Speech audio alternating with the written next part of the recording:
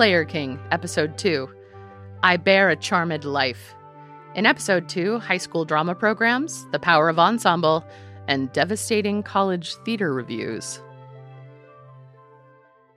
Another guy came in who was an English teacher, but he also had a drama background, and he was from the University of Redlands. And he cast me as Macbeth. And he brought in somebody who had gone on to be a professional actor who was coaching me. And all of a sudden, I had done The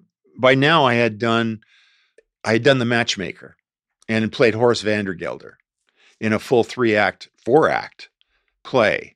It was terrible, but again, I got all kinds of accolades and feedback on it. But he cast me as Macbeth. He brought in the professional, and all of a sudden, I got on stage and I started feeling things. And you were aware of it. And I was aware of it. And I was aware of the fact that I could show anger and show emotions that I was not allowed to show in my normal life. And that the stage was a safe space to do basically whatever I wanted to do. And I understood that it wasn't then about the audience applause. It was about the spiritual essence of being able to express yourself as a human being in front of other human beings in a unique way. And I don't think anybody else got that, but I got it at the time. And it became the basis. And then I knew what I wanted to do the rest of my life. And it was through this, what we didn't do the full play, but we did the major speeches and some of the major, the witches scene and all of that stuff. And all of a sudden, this humanity started to manifest itself. And I started to realize that the stage was a safe space for me. And it became very emotional about it. And even my stepfather who came and saw it, his praise to me was, "You have a gift for gab," which was this saying of being able to be in front of people and speak, that it was like a talent or a gift that had been given me, the gift of gab, which I'll never forget. And even he recognized that I had some innate ability in this that would feed me later on. Now, he didn't understand that. He wasn't about to admit that theater was going to feed me. He didn't even want me to go to college, which is another story. But this Macbeth incident was seminal to my understanding my need to communicate. And music then became really secondary and far away. And theater became my primary artistic point of expression. I watch the tears in your eyes when you talk about this, and it makes me think about, especially with people saying to you, you have the gift for gab. There's no context. At that time in the educational system, and in fact the world we were living in, there was no context for nurturing that kind of creative spark that you had. And when we talk about coming from working class backgrounds, there's a sense of being a survivor as a creative person that I think you and I share, because and many of us from this generation share, because we found that fire and then kept building on it, kept breathing. You were the only one breathing oxygen into that fire once you found it. And I see that person that breathed the oxygen into the fire, I see that in the tears in your eyes as you're talking about it today. And I think it's something that people who aren't in the arts maybe don't understand, that you are a survivor. You kept that alive, and you never stopped keeping that alive once you found it. I find that to be impressive, but also really important, especially knowing your story and the shared parts of our story, how where that survivorness kind of comes out and flourishes and affects other people, certainly in directing and certainly teaching. And then the opportunities you give performing artists. There was one other incident that happened that I eventually, I think, again, led me to producing and directing as opposed to acting. There was a club day, and we never had anything like this in Catholic school, but there was a club day where all of the clubs at noon or after school or whatever would do little things to raise money for their club. And so there was a drama club, which were the Thespians. They had a Thespians. Well, no, it wasn't. It was a drama club at that time. It became Thespians my junior year. So this is the year before, going back. And so we put on skits, melodrama. And I got to act, improv, basically Dudley Do-Right kind of things. It was really hokey and really hammy, and we created our set in a classroom, and we'd go out and do these 5 or 10 minute skits, and people would pay, a dime or 25 cents to come in and to watch us. And the building of the sets and the sense of working together as an ensemble, as a unit, was thrilling to me. It was the most exciting thing. This was creating theater at its base, but it was really exciting to be able to be involved in that. So that was the year before I did Macbeth. Macbeth was when I made the association to art, that it was artistic, that there was a spiritual connection. The showbiz factor was going back and doing these skits and just having a blast and getting lost in it and being in the moment. And then it's an ensemble creating a product. And it's a collective of people, right? Yeah. And that was always the turn on to me. There was there was a group of people, because I always felt so isolated. There was a group of people that would come together and tell their stories in front of other people. And it was a seminal moment of understanding this kind of storytelling. Now, I didn't understand it at that point that way, but eventually it came around to that's what it became more sophisticated. This is when people talk about how hammy we are and as performers and how and theater people, showbiz people, and how we need attention. I always bristle about that because I don't think that's the common chord. I think it's that sense of isolation. I think so many of us have that deep isolation, and then we find our people, we find our tribe, and build something wonderful, because it is wonderful. Like you articulated, when you flip on the lights or people pay to see some skit, and they laugh. Everybody has a universal reaction together. Even as a kid, there's something human in that you respond to, that you certainly responded to. I mean, you did it for your whole life. Yeah. And it was at that point where two things. My first drama teacher went to Long Beach State. And we went to a high school drama festival, and I got a certificate.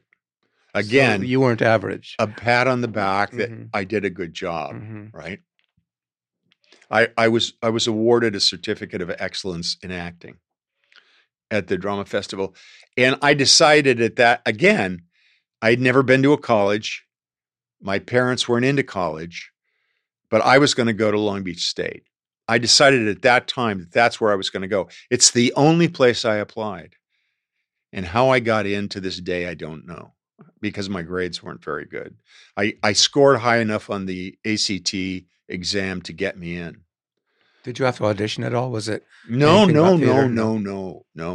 Which is, I mean, we can, I don't think the whole auditioning thing to get into a program really starts much later. Much later, yeah. I mean, if you were male at that point and you were interested in theater, you were in pretty good shape. Whether you were gay or straight, it didn't matter. You were, I mean, it's where I met Larry Culp and, et cetera. Well, and there was, like you said, there was no gay. I mean, you were a male. Right. So there was no gay. The gayness was up to you to Gay negotiate. wasn't even a term as it related to then. It forms while I'm in college. Yeah. Because we're now, as I decide to go to college, which my father fought, they didn't think I was going to get in, one. He said, well, you can go to a community college, but what you really need to do is be a lineman. Ironically, my biological father was a lineman for the Edison Company. My stepfather was a bookkeeper for the Edison Company. Linemen got paid more because, one, they were out in the field and they were doing kind of dangerous work. So they got premium wages, where the bookkeepers got basic wages. Although at the time, you could raise a family on that wage, and you could have a car and et cetera, and have some amenities, unlike now where the economy is such that nobody can make it by their own. The average person can't make it. But he didn't want me to go to college. I was determined to go to college. I knew that if I went to community college, I probably wouldn't make it. Into the college or make it in your career? I wouldn't make it. I'd end up in the streets in the gutter. Yeah. So that was in your gut. Yeah. And my shot was to get into this state school, which to me was big time. Yeah. I mean, it was a large institution. They had just changed their name to California State College at Long Beach. It was originally formed as a teaching college in 1949, and so they were called the 49ers. They had a 500-seat little theater. Yeah. And then this Quonset black box hut on another part of the campus. But to me, it was like paradise. Yeah.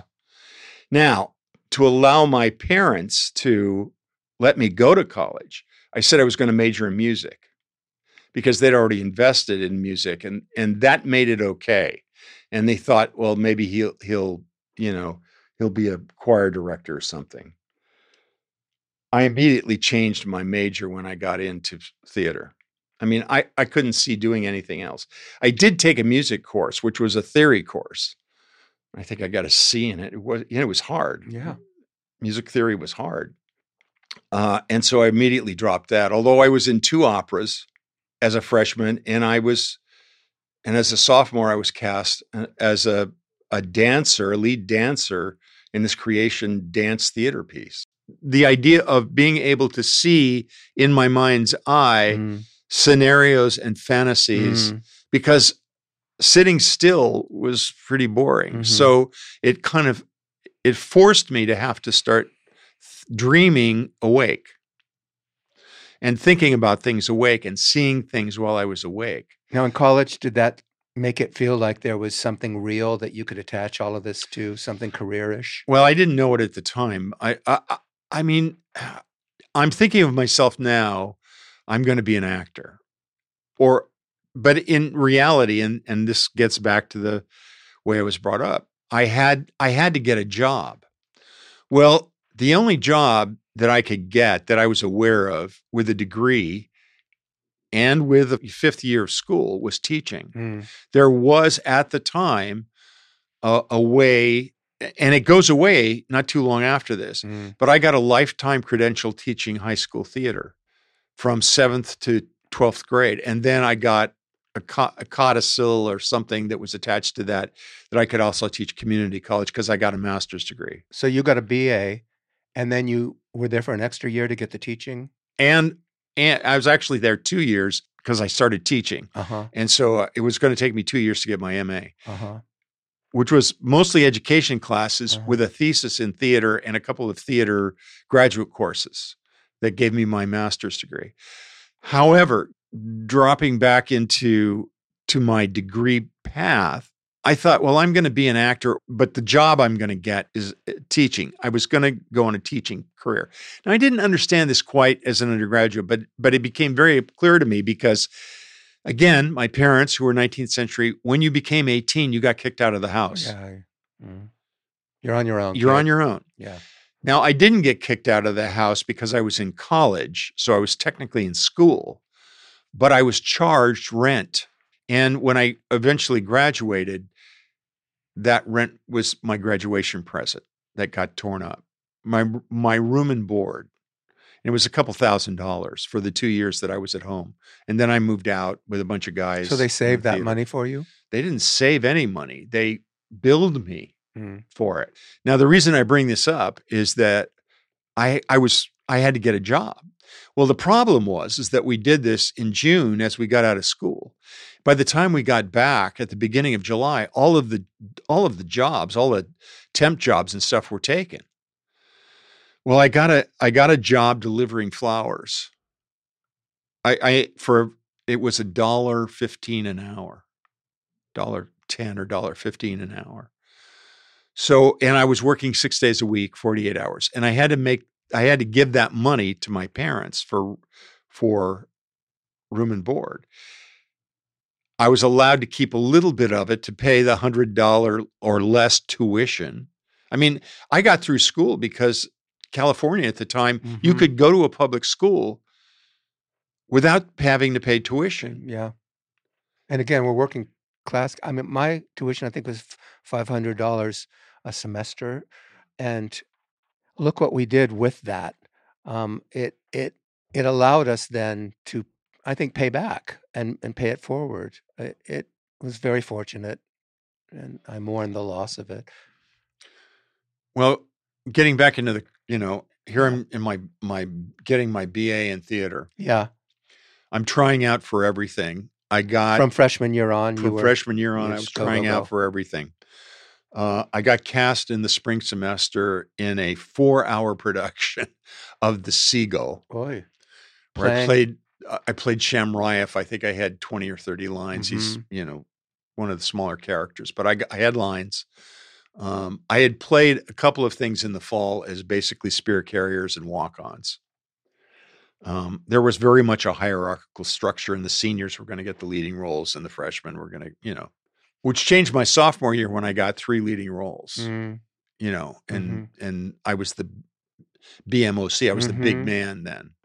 But my freshman year, I was paying my dues, so to speak. Sounds like you were the BMOC in high school too. Oh yeah, well, high school, but that was a smaller pond. Yeah, I was. But as the pond got I got bigger, the best actor. Yeah. I got most talented in my senior class.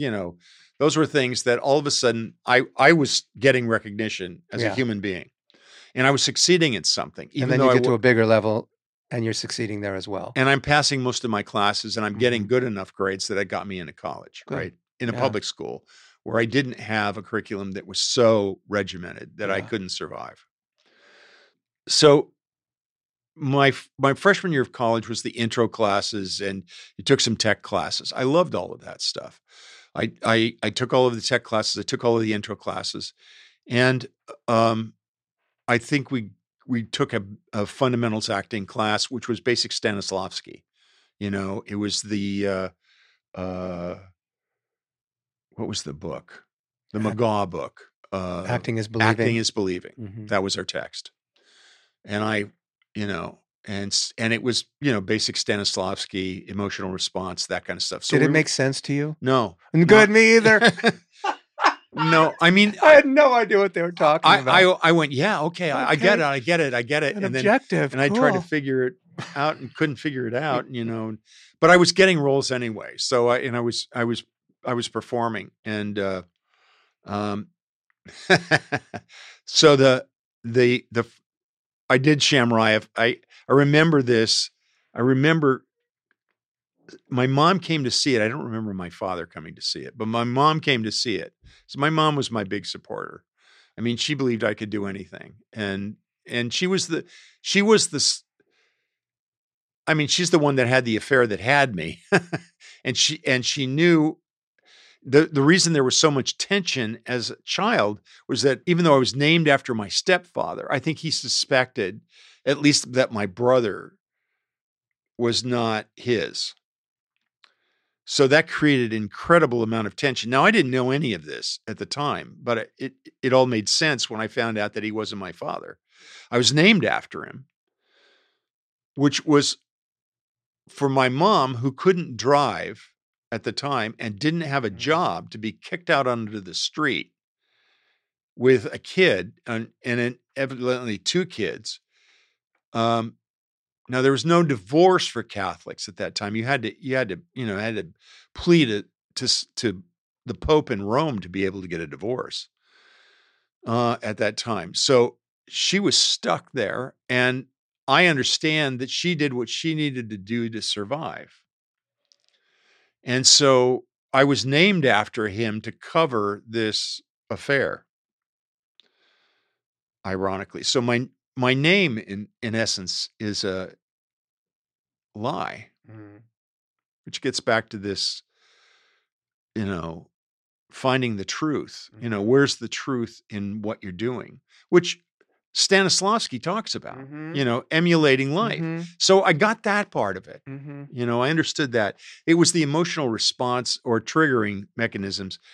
I got some of it, but it just didn't happen for me. I mean, it was an intellectual process. You had to think and then respond. Now, later on, it actually it makes sense. But as a 18-year-old college student, it didn't make sense. Well, especially for people like us who had confusing connections to our emotional truth anyway, and to the externalization of our emotional truth. We needed to grow up and grow through that before we could even, I think, make sense of that kind of material. But well, you say your mom was like your big supporter. She was in college. I mean, she was when I was a kid. My dad was on my ass for something. I don't know what it was, and it could have been anything. And so she took me out of school one day, and there was, this is back in grade school, and took my organ books, and there was a show on KHJ, which was Channel 9 in LA, where it was like a talent show. And I don't remember the title of the show at the time, but there was at the time, or there was an organ that led into it. So she thought that they had an organ. So we took the buses into Los Angeles to the studios to audition. And when we got to the studio, they said, well, we don't have an organ here. And I couldn't play piano, really. I'd been trained on the organ, and it's a totally different technique. And so we went down there, and I think she was deflated. I think we got ice cream and went to Clifton's cafeteria as a reward, and then we went home. But what it said to me at the time was that my mom believed in me. That was the important thing, right? And even though my father was a skeptic, my mother put her faith in me. So anyway, getting back, we're doing The Seagull. We're doing it. The director, who had just come from the Oregon Shakespeare Festival, he was a new professor. So I glance out, and there's my mom has fallen asleep. In The Seagull? In The Seagull, well, yeah. And I don't blame her. It was 4 hours long. And it was a la the Moscow Art Theater. That was the whole thing, uncut, 4 hours, 4 acts long. And my mom, God bless her, fell asleep in it. And I just I was disappointed in my mom, but I kind of understood nonetheless that it was a pretty boring play. And we were doing plays that not necessarily the audiences loved, but they were for academic purposes, right? We did a play by Ugo Betti. It was the first play I was in where I played one of the soldiers. And it was called The Queen and the Rebels. The woman who played the queen ended up at the Ashland in the early days. We really got, when I talk to students now, I tell them my training is really mid-century American classical theater training. I mean, we were trained in a way that people really aren't trained anymore. My first production was The Seagull. In San Jose State and Constantine, and it was double cast. Oh my God. And the other Constantine was from UCLA and had transferred to San Jose State. And there I was, this sophomore with nothing behind me. It was a very strange experience and a thrilling experience, but we did Thornton Wilder, Shakespeare, same thing, Chekhov. And the technical training, I think, was also quite classical, quite from the 30s and 40s. Did you have that same kind of experience? Like voice training, movement training? Yeah. But very old school. Yeah. Fall of my sophomore year, I got a major role in Bus Stop. I'm playing the sheriff. And I'll never forget it because the guy who directed it had launched Hal Holbrook on his one-man career. All right. So he's Hal Holbrook's directing teacher. Now, he was a guest professor, a guest artist.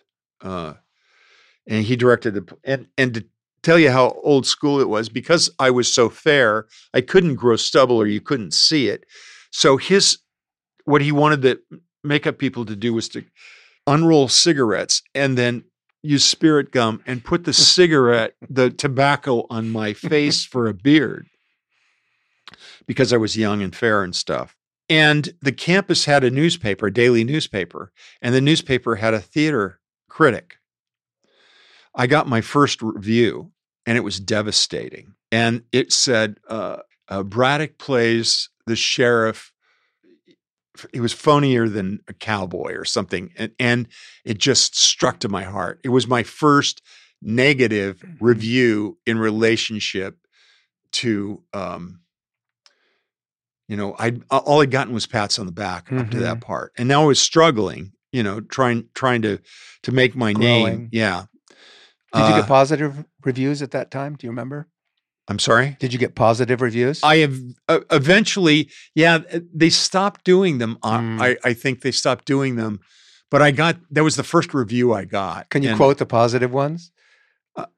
Later on, I can quote some of them. It's just so funny that we can quote the negative ones. They sear in. Yeah. Well, Olivier, I think, said something to the effect, that the good reviews were never good enough, and the bad reviews were devastating. Yeah. And I think that's the truth.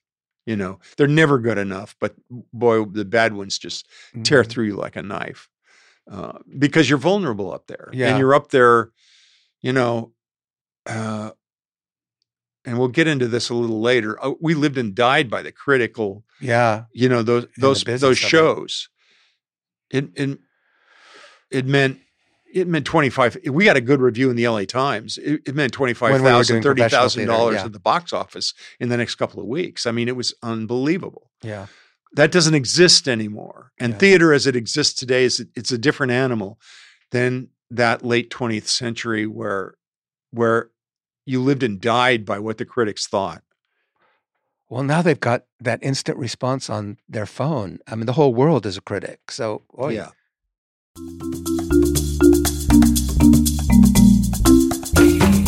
A Player King is produced by Roland Bai, sound design, editing, and engineering by William Georges, directed, curated, and narrated by Elisa Braddock. The music was originally created for productions at Shakespeare Orange County.